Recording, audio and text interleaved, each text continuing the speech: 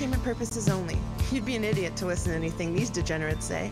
Invest at your own risk, do research, but seriously don't listen to these ass clowns. Now enjoy Cash Daddies.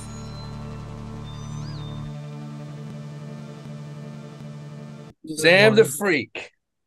Sam the Freak. Yeah, I mean it was a good week. Last week we absolutely crushed it with made money buying puts on a great stock, Caterpillar. For you new people listening, a put's where we actually hope the stock goes down. We hope it drops. And it did. It dropped. We banked 40, 50. Some guys banked a little higher percent. And we got a light week list this week. A lot of really light volume. The VIX is really headed down. So Daddy's got a bunch of cash, just holding some cash. We call that dry powder in the Patreon. I like that. Dry powder. I like it. Getting dangerous. The readers all have dry powder, and we're just sitting back. We're sitting back. We're sitting back, and I think we're going to get a nice little sell off here soon. So I'm excited.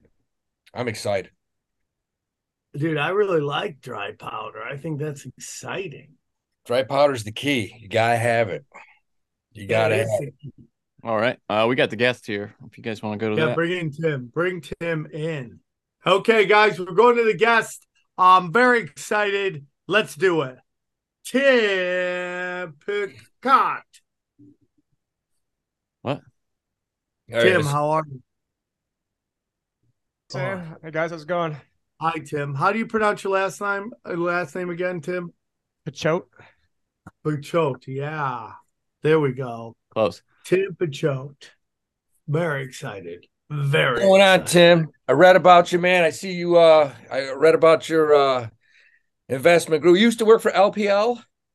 Yeah, and they wouldn't allow me to. So back in 2017, I was trying to get people to sell crypto into certain types of trusts when it was at a high. And I was about to speak at Anarchapulco. They forbid every single advisor in the company from talking about Bitcoin. And then I lost a six-figure residual income for giving them a big FU and saying I'm not 5 years old. Yeah. What I can't talk about. So that's wild because that's an independent, independent brokerage and shit. I remember going through their situation. I mean, their headquarters in Boston, and I think they only had like one person behind the Chinese wall. They didn't have a lot of people involved because it was independent. So I'm surprised they didn't give you a little more leeway. Well, they didn't care at all when so I started trying to do this like August 2017. So then all of a sudden, by October, everyone and their grandma starts talking about it. And then they just put the kibosh on everyone talking about this. So I think they have about 18,000 reps. It's a great company aside from the fact they forbid me from talking about crypto. And I'm like, and mainly I was working with people that already had a bunch of crypto that bought it at like $1 or 50 cents and then wanted to sell it and how to do so tax efficiently. Yeah. And, I'm like, hey, I'm not 5 years old. I shouldn't be, I was, like Johnny, I was in the Ron Paul revolution from back in the day and was going down all those rabbit holes. And I also do a lot of work with Arthur Diamond Hands. And he wanted me to let you know that he is the biggest Johnny Woodard fan. So. Shout out to that guy. I talk to him sometimes on Twitter. Yeah, Arthur he's a cool dude. I'm totally against that. And can we please cut that out? Can we please cut that out? Tim. Yeah, I'll get right on it. It's a perfect time for you to come in. We're discussing crypto. Howie thinks it might be in trouble. Johnny thinks it might be in trouble. What do you think? Is crypto done? Stick a fork in it. I mean, I think you have to differentiate between crypto and Bitcoin. And so, I mean, there's a lot of scammers in the space. Most of these projects probably don't even deserve to exist, and people just making up tokens and doing all this, bullshit yield farming that was going on. And a lot of what went on with FTX and Three Arrows Capital, it was fraudsters and people running businesses, incredibly unscrupulously. And it was the fault of centralization of individuals who weren't acting in best faith. And it was those individuals. And so that can happen whether you're in crypto or not. And so I don't think it's a damnation of the entire crypto industry as much as it's a damnation on those individuals involved. But now we're seeing obviously lots of counterparty contagion. I know now the big fear is, what's going on with Genesis. because Genesis had, I think it was like $500 million worth of loans out to FTX, and they also got caught up in the Three Arrows Capital. And then Genesis is that, which actually sort of the funny part about all this is that the story first broke on CoinDesk. CoinDesk is owned by Digital Currency Group. Digital Currency Group also owns Genesis, and now Genesis is potentially going bankrupt on as early as potentially Monday because of the story that their guys dropped about the Alameda balance sheet. Oh my God. That's crazy, dude. But Tim, this is like you just said it. You know, it's not, you can't blame everyone. Few bad apples. This isn't a few bad apples. This is a lot of fucking bad apples. Like way more than I thought at the beginning. It just seems to be, it seems like a domino effect right now. Like everybody has their hand in the crookedness. I mean, what do you think? Yeah, when I first came on your show, I think I was actually your first guest, if you don't count Chris Neff as a guest, because he ended up being a co-host. So no, he was a co-host, but and also you guys first guest. No, I love his touch butt, and everything else. But anyways, with everything that's going on, I mean, it's there are bad, but there's always people trying to chase whatever the next big thing is. There's always people trying to chase what's the next Bitcoin.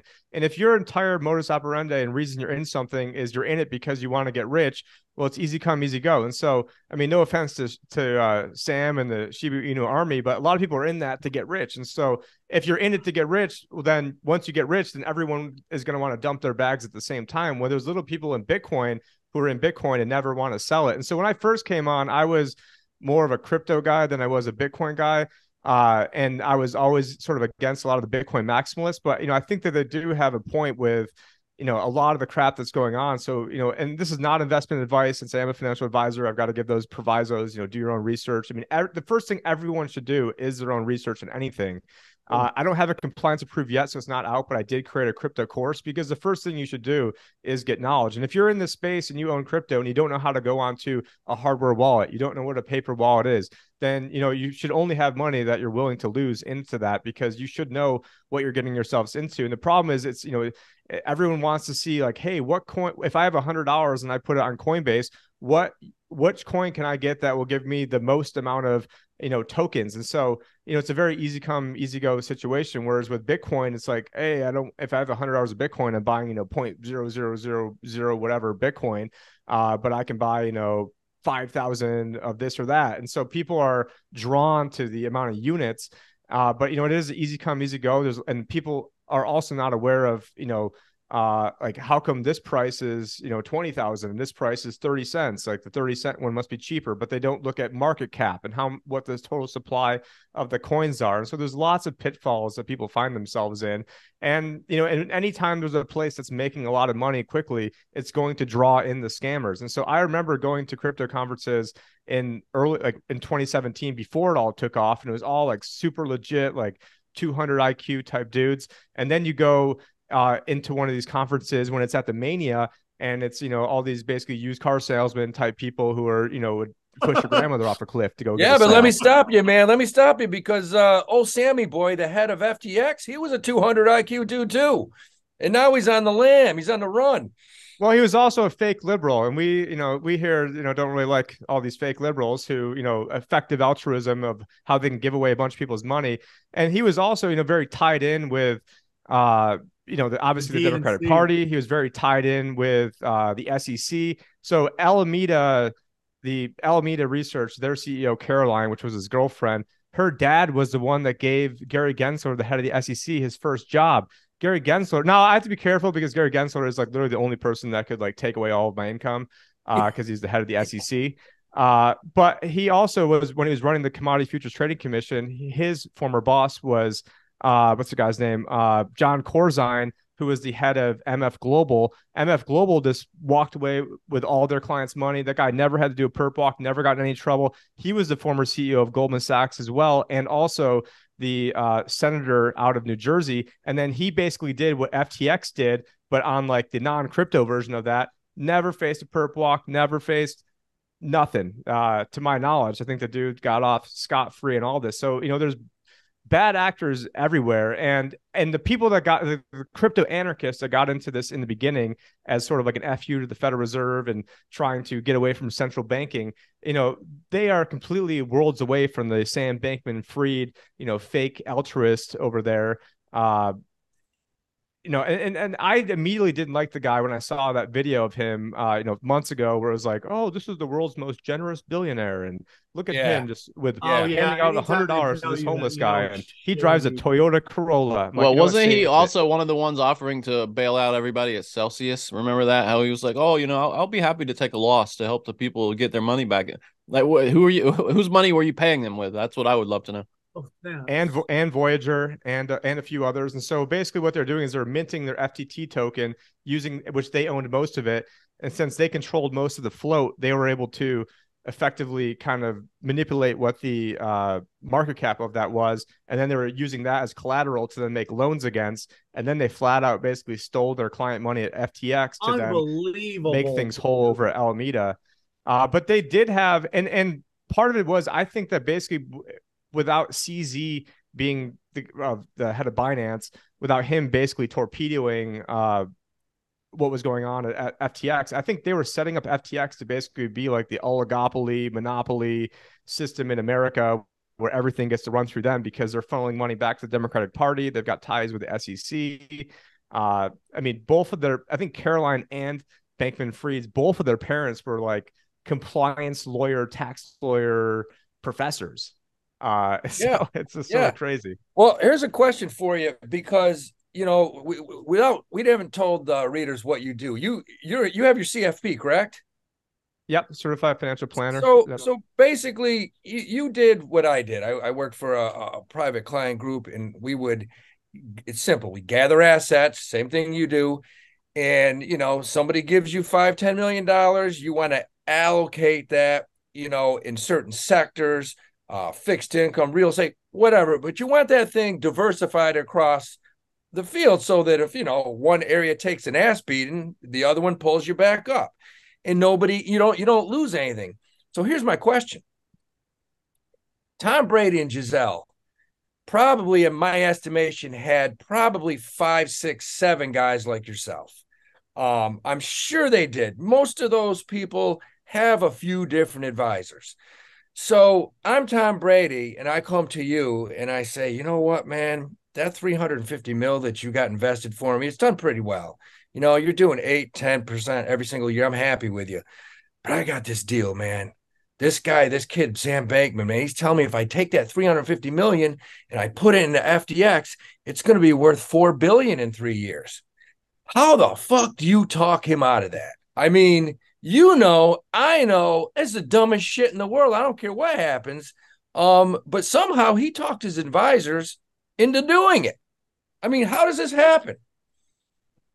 Well, first off, I'm not entirely clear if he actually put money up to do this, or if he was then given equity to be the pitchman or spokesman. So I don't really know how much of his own money he put into it, as much as he was then getting paid to do these gigs in either like FTT or in crypto. So he may not have actually put. Well, according to everything his wife left him. His wife left him right around. According to everything we read, it was northwards of 400, 500, 600 million that he and his wife both put in from their private wealth. So that's what we're reading. Who knows if it's true or not? But I understand what you're saying. That's like his entire CBS contract, right? He's basically maybe Giselle's like the contrarian indicator of the tops, because I remember wasn't she getting paid like one of the first people to demand getting paid in euros back when that was like at its like absolute peak as well? She was and then so maybe she's the like number one model on planet Earth. She was worth 3 times as much as Tom was. But the rumors that you read about, the amount of money that both of them put into FTX was hundreds of millions. And my whole thing is, for them to do that, they had to have gone to their financial advisors, their team, their private client group, whatever, and said, guys, you've been great. You've done a super job, but we want to take 70, 80, 90% of what we have, and we want to put it here. And that to me is mind blowing. That just blows my mind. I mean, because if I'm his financial advisor, I'm tackling him. I'm like, Tom, you can't do this. You just cannot do this. This would Tim, be let the me ask dumbest you a shit you've question. ever done. Let me ask you a question. You're my financial advisor, okay? And I want to invest with a guy who has that haircut. Any kind of alarms going off with a guy with that kind of haircut asking me to invest all my money. Yeah, I think every alarm bell in the world is going off at that point, especially when they're talking about being these, effective altruists. And I just want to, drive a Toyota Corolla, but never mind the, $300 million worth of real estate we own in the Bahamas. Yeah. So it's just like a typical limousine liberal type thing where it's, look over here at my Toyota Corolla that's 10 years old, but don't look at my, $300 million empire of real estate over there. So, I mean, it's just, par for the course, what you see, all the time. But, one thing I did want to, talk about in terms of like things some readers can do, because obviously it's been a very, very tough year, unless maybe you're listening to Howie on the Patreon, but, for everyone that does have assets that did lose money, I know you guys have talked about IRAs and have talked about Roth IRAs before on the show before. So with a Roth IRA, it's after tax money, and any gain there can grow tax-free. You get to take the money out tax-free. Some other asterisks with that. It has to be there for 5 years. And so, if you got into something, so anytime you're really trying to take a flyer on something you think that can, really be like a banger for you in a portfolio, if you put that inside of a Roth IRA and it ends up, exploding in value, then that's a tax-free gain. Now, one thing that you can do that last year, the Democrats actually tried to stop this, and because they were all actually pissed off that Peter Thiel had like a multi-billion-dollar IRA. So one thing that you can do is you can do a Roth conversion. So let's say you had an asset that went down, quite a bit in your IRA. You could then take that specific asset, can pay taxes on it now, and then convert that to a Roth. And so, and another thing that I, have my hands in as well is Bitcoin IRAs, where you have actual crypto, like actual Bitcoin, Ethereum into IRAs. Obviously, goes without saying that you should know what you're getting yourself into, and not have the knowledge of the space, and also have the time horizon, and not just YOLO and put everything into this. But for people that do have a portion of their retirement into crypto, or want to get it into crypto, you can do it inside of a Roth IRA. And so if you already have, let's say, crypto, already have a big position that went down quite a bit, you can then basically make the best out of that, pay the taxes now, which obviously no one wants to pay taxes. But then when it goes up, so let's say we get the day where Bitcoin is $250,000 or is $1 million, and I'm not necessarily wishing that day comes quickly, because that day is also going to mean that there's going to be homeless in the streets, obviously already going on. There's going to be massive food shortages, food riots, energy crises, literally the blood in the streets. And so when that $1 million, so it's like, be careful what you wish for, because I think eventually the dollar is going to lose reserve currency status eventually, after it keeps gaining. There's something called the dollar milkshake theory, where I actually did think the dollar would get stronger before it collapsed. It's sort of what we're seeing right now. But it's come down quite a bit, though. What's up? The dollar's come down quite a bit over the past month. Yeah, it has. But in the in the grand scheme of things, looking on like a 1 year time, 2 year time horizon, still up quite a bit. But you can do a Roth conversion and then also anyone that owns their own business, and I know that Howie has talked about this before, you can do SEP IRAs. You can also do individual 401ks if you own your own business, have your own LLC, where you can sock away. It's almost like it's close to $60,000 a year that they'll let you put in. It's like right around there. So you get to put in the employee contribution, which is $20,500. Next year is $22,500 as the employee. But since you're the only employee, you can also then put in an employer contribution, like a matching contribution. But since you're the only person, you're matching to yourself. And so it's basically a loophole to get in, like, instead of only having like $6,000 a year going into an IRA, you can have like 60,000. Now there's other loopholes too, where there's, because a lot of people come to me and say, hey, Tim, like, I have people that make $700,000 a year that contribute to a Roth IRA, because there's a backdoor way of getting into it's too bad Neff isn't here for the backdoor way of how to get into. So sorry, I know I shouldn't make fun of him while he's not here, but it actually is called the backdoor Roth. And so it basically, there's a way where you can get into a Roth IRA regardless of your income. Now, it's only works really cleanly if you don't have like a really big IRA to begin with. So if you don't have it, so if everything's in a 401k and then you start an IRA, there's ways, without getting into all the minutia, there's ways where you can get into it, regardless of income. So that's one of the things that the readers can do. So if you're in a position that went down a lot, or you're looking to get crypto into an IRA, or specifically like Bitcoin or Ethereum, like now is the time you want to do that when it's at a beating. Like anyone could talk about, crypto when it's, and I have not made videos really since February, because I am worried about what is going on in the world, and I've just started my own homestead out here, and just ordered 25 chickens to get in the greenhouse and getting everything all ready, and rainwater and all that sort of stuff. But, to me, that was more important than pumping out videos. But I was pumping out video after video after video when Bitcoin was at like $3,000 after it had fallen in 2018, saying this is going to come back and be a multi-trillion-dollar thing. And so I was willing to put videos out when it was at the absolute doldrums. And so it's easy to put out videos when, it's ripping at 60,000. It's much harder to tell people, hey, the time to get into something is when no one wants to get into it. And so there is something called the fear and greed index, where basically the more fearful it is usually the better time to get in. And right now we're showing extreme fear in that index. It's a 22 on a scale of 0 to 100. And so anytime it's basically below like a 10, or you're in the teens, you're in extreme fear, we're not catching the bottom. We don't know if it's the absolute bottom or what, but that is a relatively good time to get in. And a relatively bad time to get in is when it's at like an 80 or a 90 or 95, and it's an extreme mania. And nobody wants to. I got a few people that did crypto IRAs with me when it was at like $3,000, $4,000. No one by and large wanted to do this, but when Bitcoin's at 60,000, everybody's calling me to get in, and no one. Did anybody sell? Did anybody sell when it was at 50, 60? So I do have people, like I said before, who, we do charitable trust as well. So they were able to take, a low cost basis asset, put it into a charitable trust, bypass all capital gains. They pay an income stream to themselves. And so that's why like these guys and Warren Buffett and all these billionaires are like, oh, we gave away all of our money. They literally it costs them more to not give away their money than to give away their money, because of how the tax code is structured, and they're giving it away by and large to themselves until they die, and the remainder then goes to charity. And so that is one thing that I did help people set up. I was trying to get people to do that in like late 2017, and unfortunately no one wanted to listen to me when Bitcoin was at 20,000 the first time.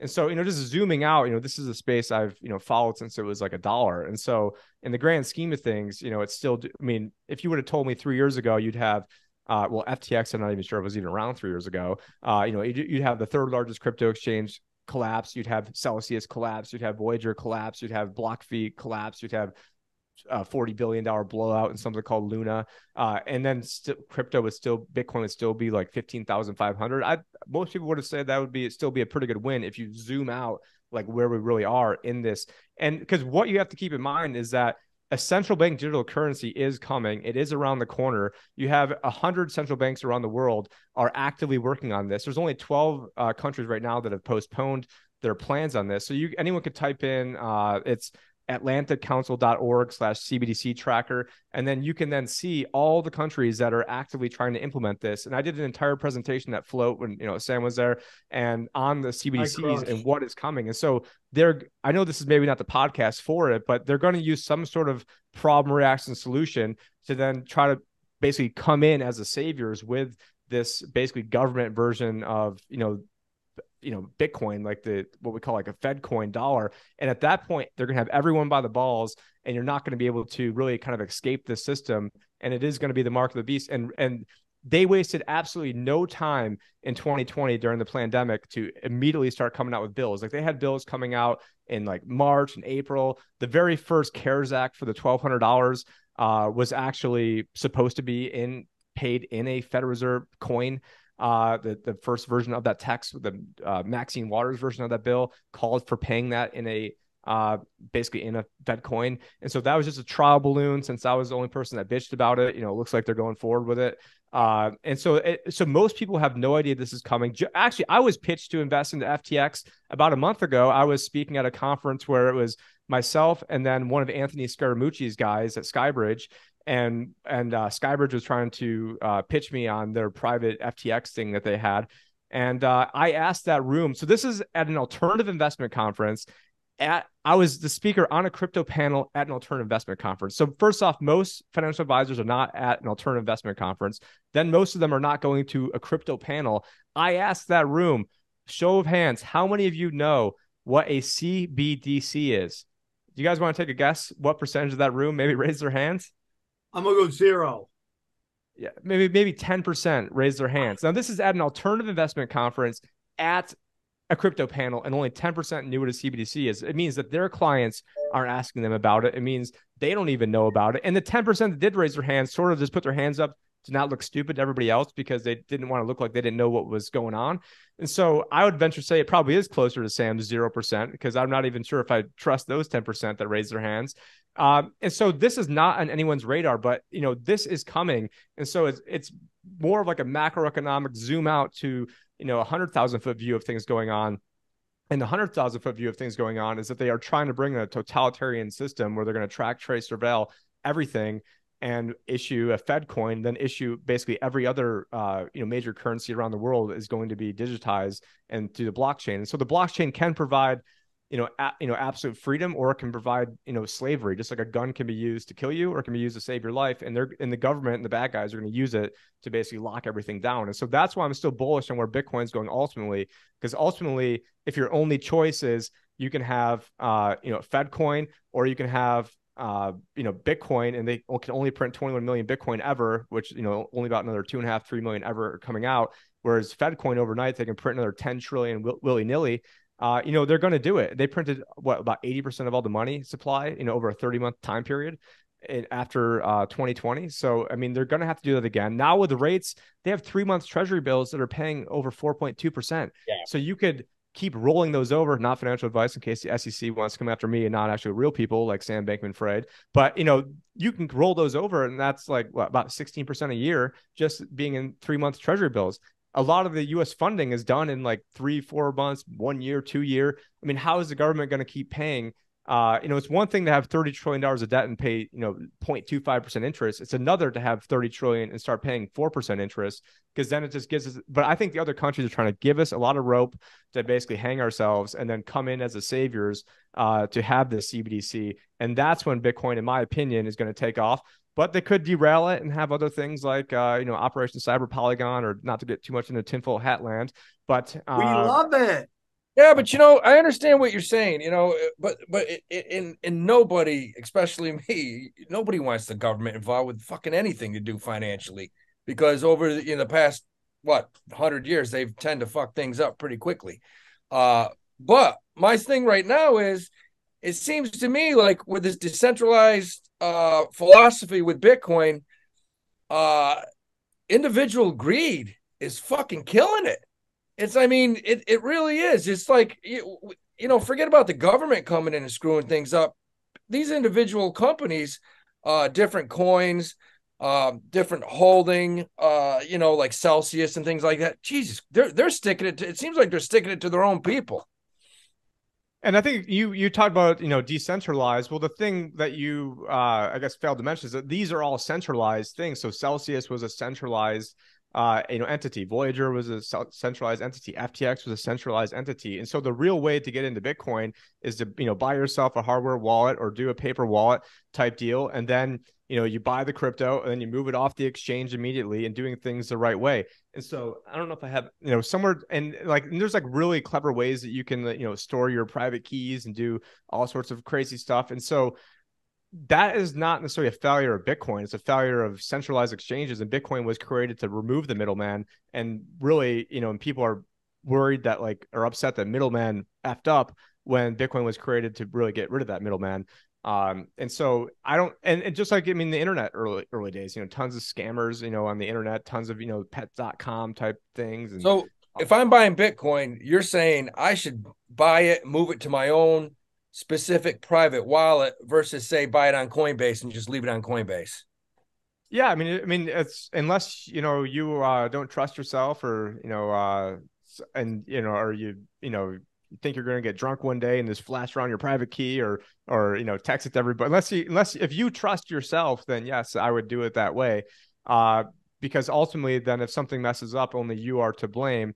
But yeah, having it where you hold on to the private keys is the ideal way to do that. Now, in retirement accounts, it might not necessarily be, that feasible to be able to do it that way. But, and so then you have to do a lot more due diligence, what's going on, and who, your counterparty risk is. But, a lot of people wanted to make, I have a client that, I don't even want to, lost probably 8 figures in Celsius.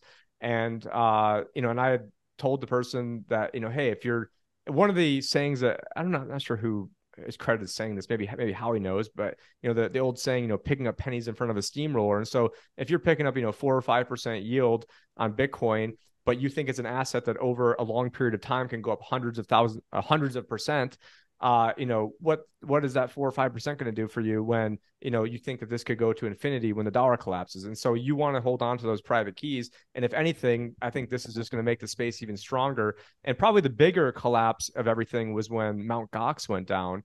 I think it was like 2013, 14-ish. That was, I think, a much bigger thing. But, every time, the space does learn, but, people, it's always easy come, easy go. And they want to get into, whatever the next new big hot new thing is, what's going to be the next new Bitcoin. And if your reason, and I'll ask people like, hey, why are you in XYZ token? Well, I want to make a bunch of money. And if everyone's in it to make a bunch of money, well, okay, well, once it goes up, then they all sell.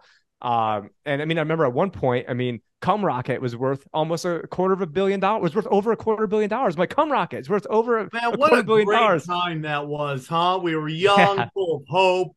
Everybody had some Cum Rocket, and we were just enjoying life. But you bring up something very interesting, Tim, and that is that if they do go with this digital currency of the Fed, it might be a really good idea to also have Bitcoin there, because most likely they'll have to exist together, right? In some weird kind of way. Like, if they're going to push this Fed coin and you have Bitcoin, there's going to be room for Bitcoin as well. Am I wrong on that? Yeah, so they're probably going to then, I think no one said, getting through the Great Reset is going to be easy or going to be fun. And so there's going to be a lot of attacks on this space. And so what I, expect to happen is that, when they launch FedCoin, that maybe there's some other attack that they launch on Bitcoin, or Bitcoin then plummets. And then everyone's in the regulators, and Elizabeth Warren says, see, this is why, you guys should be in the US dollar FedCoin version of this, or the treasury backed version of this.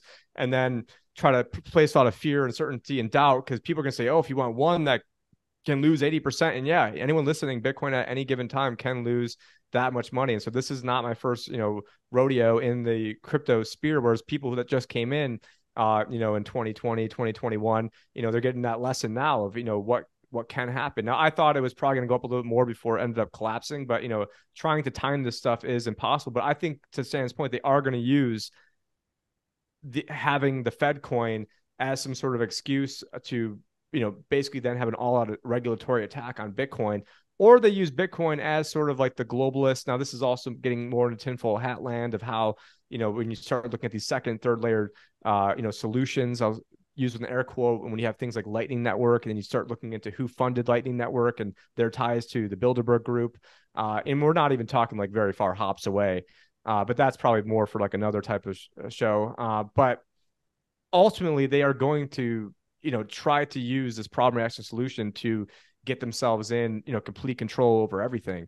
But, they're not going to be able to stop it. Just like they tried to stop people from breathing. They didn't stop me from breathing in 2020. Like, oh, you got to wear a mask. I didn't wear any mask. Interesting.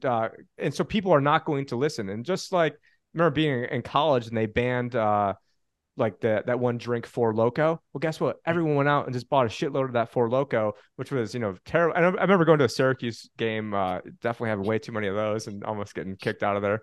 Yeah, I'm sure Howie's looking at me like, yeah, we've all been there. Yeah. Oh yeah. I've been asked to leave a few establishments. Yeah. And, but yeah, you try banning something, it makes it sexier, gives it more of an appeal, makes people want to get more into that. And so effectively the government can't ban Bitcoin. They can try all they want. They can try to overtake it. They can try to attack it. I could get into why they wouldn't be successful, but, yeah, ultimately they're going to launch this. And ultimately, right now, if you read Klaus Schwab's COVID-19, The Great Reset, page 72 to 75 is called The Fate of the US Dollar. And they talk about how they're going to actually, basically, because of the weaponization of the US dollar and the fact that we get to print the world reserve currency, it's not fair to everybody else, and how they're basically trying to get away from the dollar as a standard. Klaus Schwab dedicated an entire subsection of the book telling you about this, like what they're trying to do. And now he didn't necessarily, and they also, Yuval Harari is out there, constantly talking about CBDCs and what they're going to be doing with this. And now full disclosure, I had a meeting right before this, and Sam asked me right before that to come on, so I didn't like fully prepare for all this. It But was they great, are, bro. You crushed it. but they Yeah. are trying Good to stuff. launch the CBDC come hell or high water. And like you even have like the World Government Summit that was going on, I think back in like April at worldgovernmentsummit.com. One of the opening speakers was Klaus Schwab. The very next address was called "Are We Ready for the New World Order?" And the people involved in that were I got this right in front of me. It's the president of the Atlantic Council. The Atlantic Council are the ones who have that CBDC tracker. It was also Pippa Milgram. Like her dad was involved in Nixon administration when they got us off gold, and just all sorts of other bad characters that are in there. So they're trying to get this. And then there's another guy named Augustus Carstens, who is this like 500-pound central banker out of the Bank of International Settlements. So the Bank of International Settlements is the central bank of central banks. It's its own country in Zurich, Switzerland, sort of like the Vatican. No one ever talks about it, so that way they can't be audited. They can't be. Now that's a tinfoil hat show right there. Is Bank of International Settlements. Let's do it. The dude that runs it is literally 500 fucking pounds. And at one point, he was running a thing on inflation and food scarcity. I'm like, you ate all the food. Like you're 500. Like you got a guy that's 500 pounds talking about food scarcity. And one of his quotes is, "We don't know who's using a $100 bill today, and we don't know who's using a 1,000 peso bill today. The key difference is with CBDC is the central bank will have the absolute control on the rules and regulations that will determine the use of that expression of central bank liability, and will also have the technology to enforce that." So they want to know exactly what you're doing. They want to be able to shut you down. They want to be able to tie it into like a Bill Gates like 666 patent he has, where you're walking around and they pay you some sort of cryptocurrencies, and they're trying to basically set up a digital dictatorship. And every day they're progressing more and more and more towards this. But to give you guys some actionable items, there is that Roth conversion where you can make the best out of the situation. So if you have equities that are way down, you can go and get into that. Another thing I'd like to talk about quickly is something that's more like vanilla plain would be the bond market. So there's something called interest rate risk. And so, let's pretend this is a teeter-totter. So if you have interest rates going up 1%, so when interest rates go up, the underlying prices of bonds go down. So if you have a 20-year duration bond and rates go up 1%, your underlying value of the bond goes down by 20. So your $1 million is now 800,000. Rates go up 2%. Now you're down a little over 40%. And so there are people that were in what they thought were safe things that have gotten absolutely annihilated, because this has been like the worst period ever for like a 60-40 portfolio, 60% stocks, 40% bonds. It's never been worse, because the safe things, the places where people go to hide, they all got decimated. And I've been talking about this for over a decade. And yeah, I was early to the party, but hey, you're making 1% a year for 10 years. Okay, maybe you made 13, 14%. Well, boom, all that was wiped out in the span of like a few months this year. And I actually had a question in 2016 that made it to Janet Yellen. So I had a congressman who had said, Congressman David Schweikert's like, "Hey, I'm about to go interview Janet Yellen. Anyone have a question?" And so he picked my question, and I was like, "Well, Janet, if you say that rates are going up to 4%, then and most of your bond portfolio is only collecting 1, so you're collecting 1, you're paying out 4, you're losing 3. So instead of making money, you're actually going to be losing money. Are you going to send the Treasury a bill?" And she laughed at my question and said that it was an impossibility. Well, guess what, bitch? Now you're actually losing money now she's at the Treasury saying, "Oh, I can't believe we're losing money and the Fed's doing this." Well, I told you that was going to happen as a 30-year-old 6 years ago, knowing that was going to happen, because you said it was going to happen, but eventually that was going to happen. So the last point I want to bring up is there's something else known as sequence of return risk. And that is the notion that it is when it comes to retirement specifically. So this doesn't matter for like a 30-year-old, a 40-year-old. This is like people that are like 65 years old. It doesn't really matter in retirement what your average return is, as much as it matters what the order of those returns are. So, I do have like a little graph up here. So I don't have, not like Rain Man with this memorized. So, if you're pulling 4% a year and your portfolio goes down 30%, you've got to go up 63%, basically to get back to even over the next 3 years. And so, most people just don't like ever factor this in. Now, I also have another scenario where it shows investor A and investor B. Investor A starts off with 3 bad years, then 7 good years. Investor B is just the inverse of that. So like the exact mirror of that. So they both start off with the same amount of money. And so I haven't looked at this one in a while. Like I said, I just came on right before this. So Basically what it's showing, they both start off with, they both start off with $1 million. They both average 5.1%. They're both taking out 50 grand a year. And investor A, since he started off with 3 bad years, after 10 years, he has $630,000. Investor B has $1,074,000. They both average the exact same, but it all has to do with that order of return. The first 7 years, the first few years are so important with the compound interest. To stop you real quick, I mean, you're talking about interest rates. You're talking about, I mean, it's the first time, you know, we see the crossover, the 2 years ahead of the 10-year, which is a little bit insane.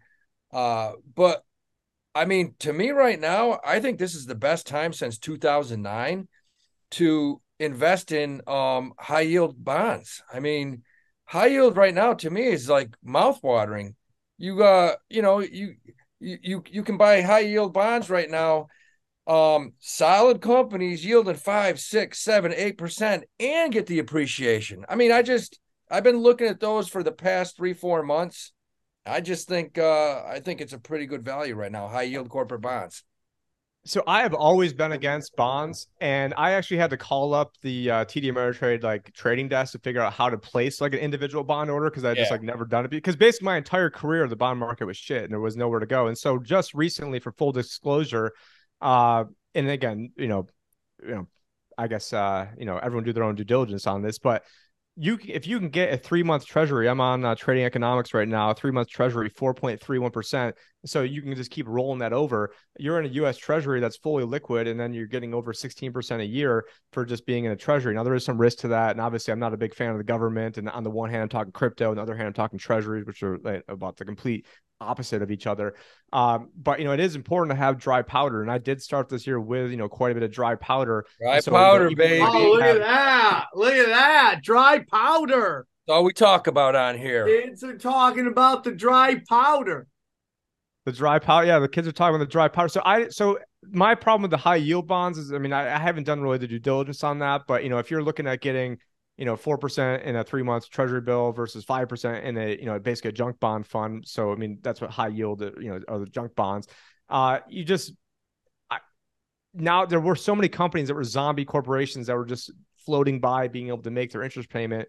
But now that you're in a situation where interest rates are much higher, the risk of that is that there could be a default risk of some of these companies not being able to make their nut. And so I just thought, for me, I'm not really in these as like a way to really to make money as much as I'm in a way to like protect money that's going down. So that's my, safer route.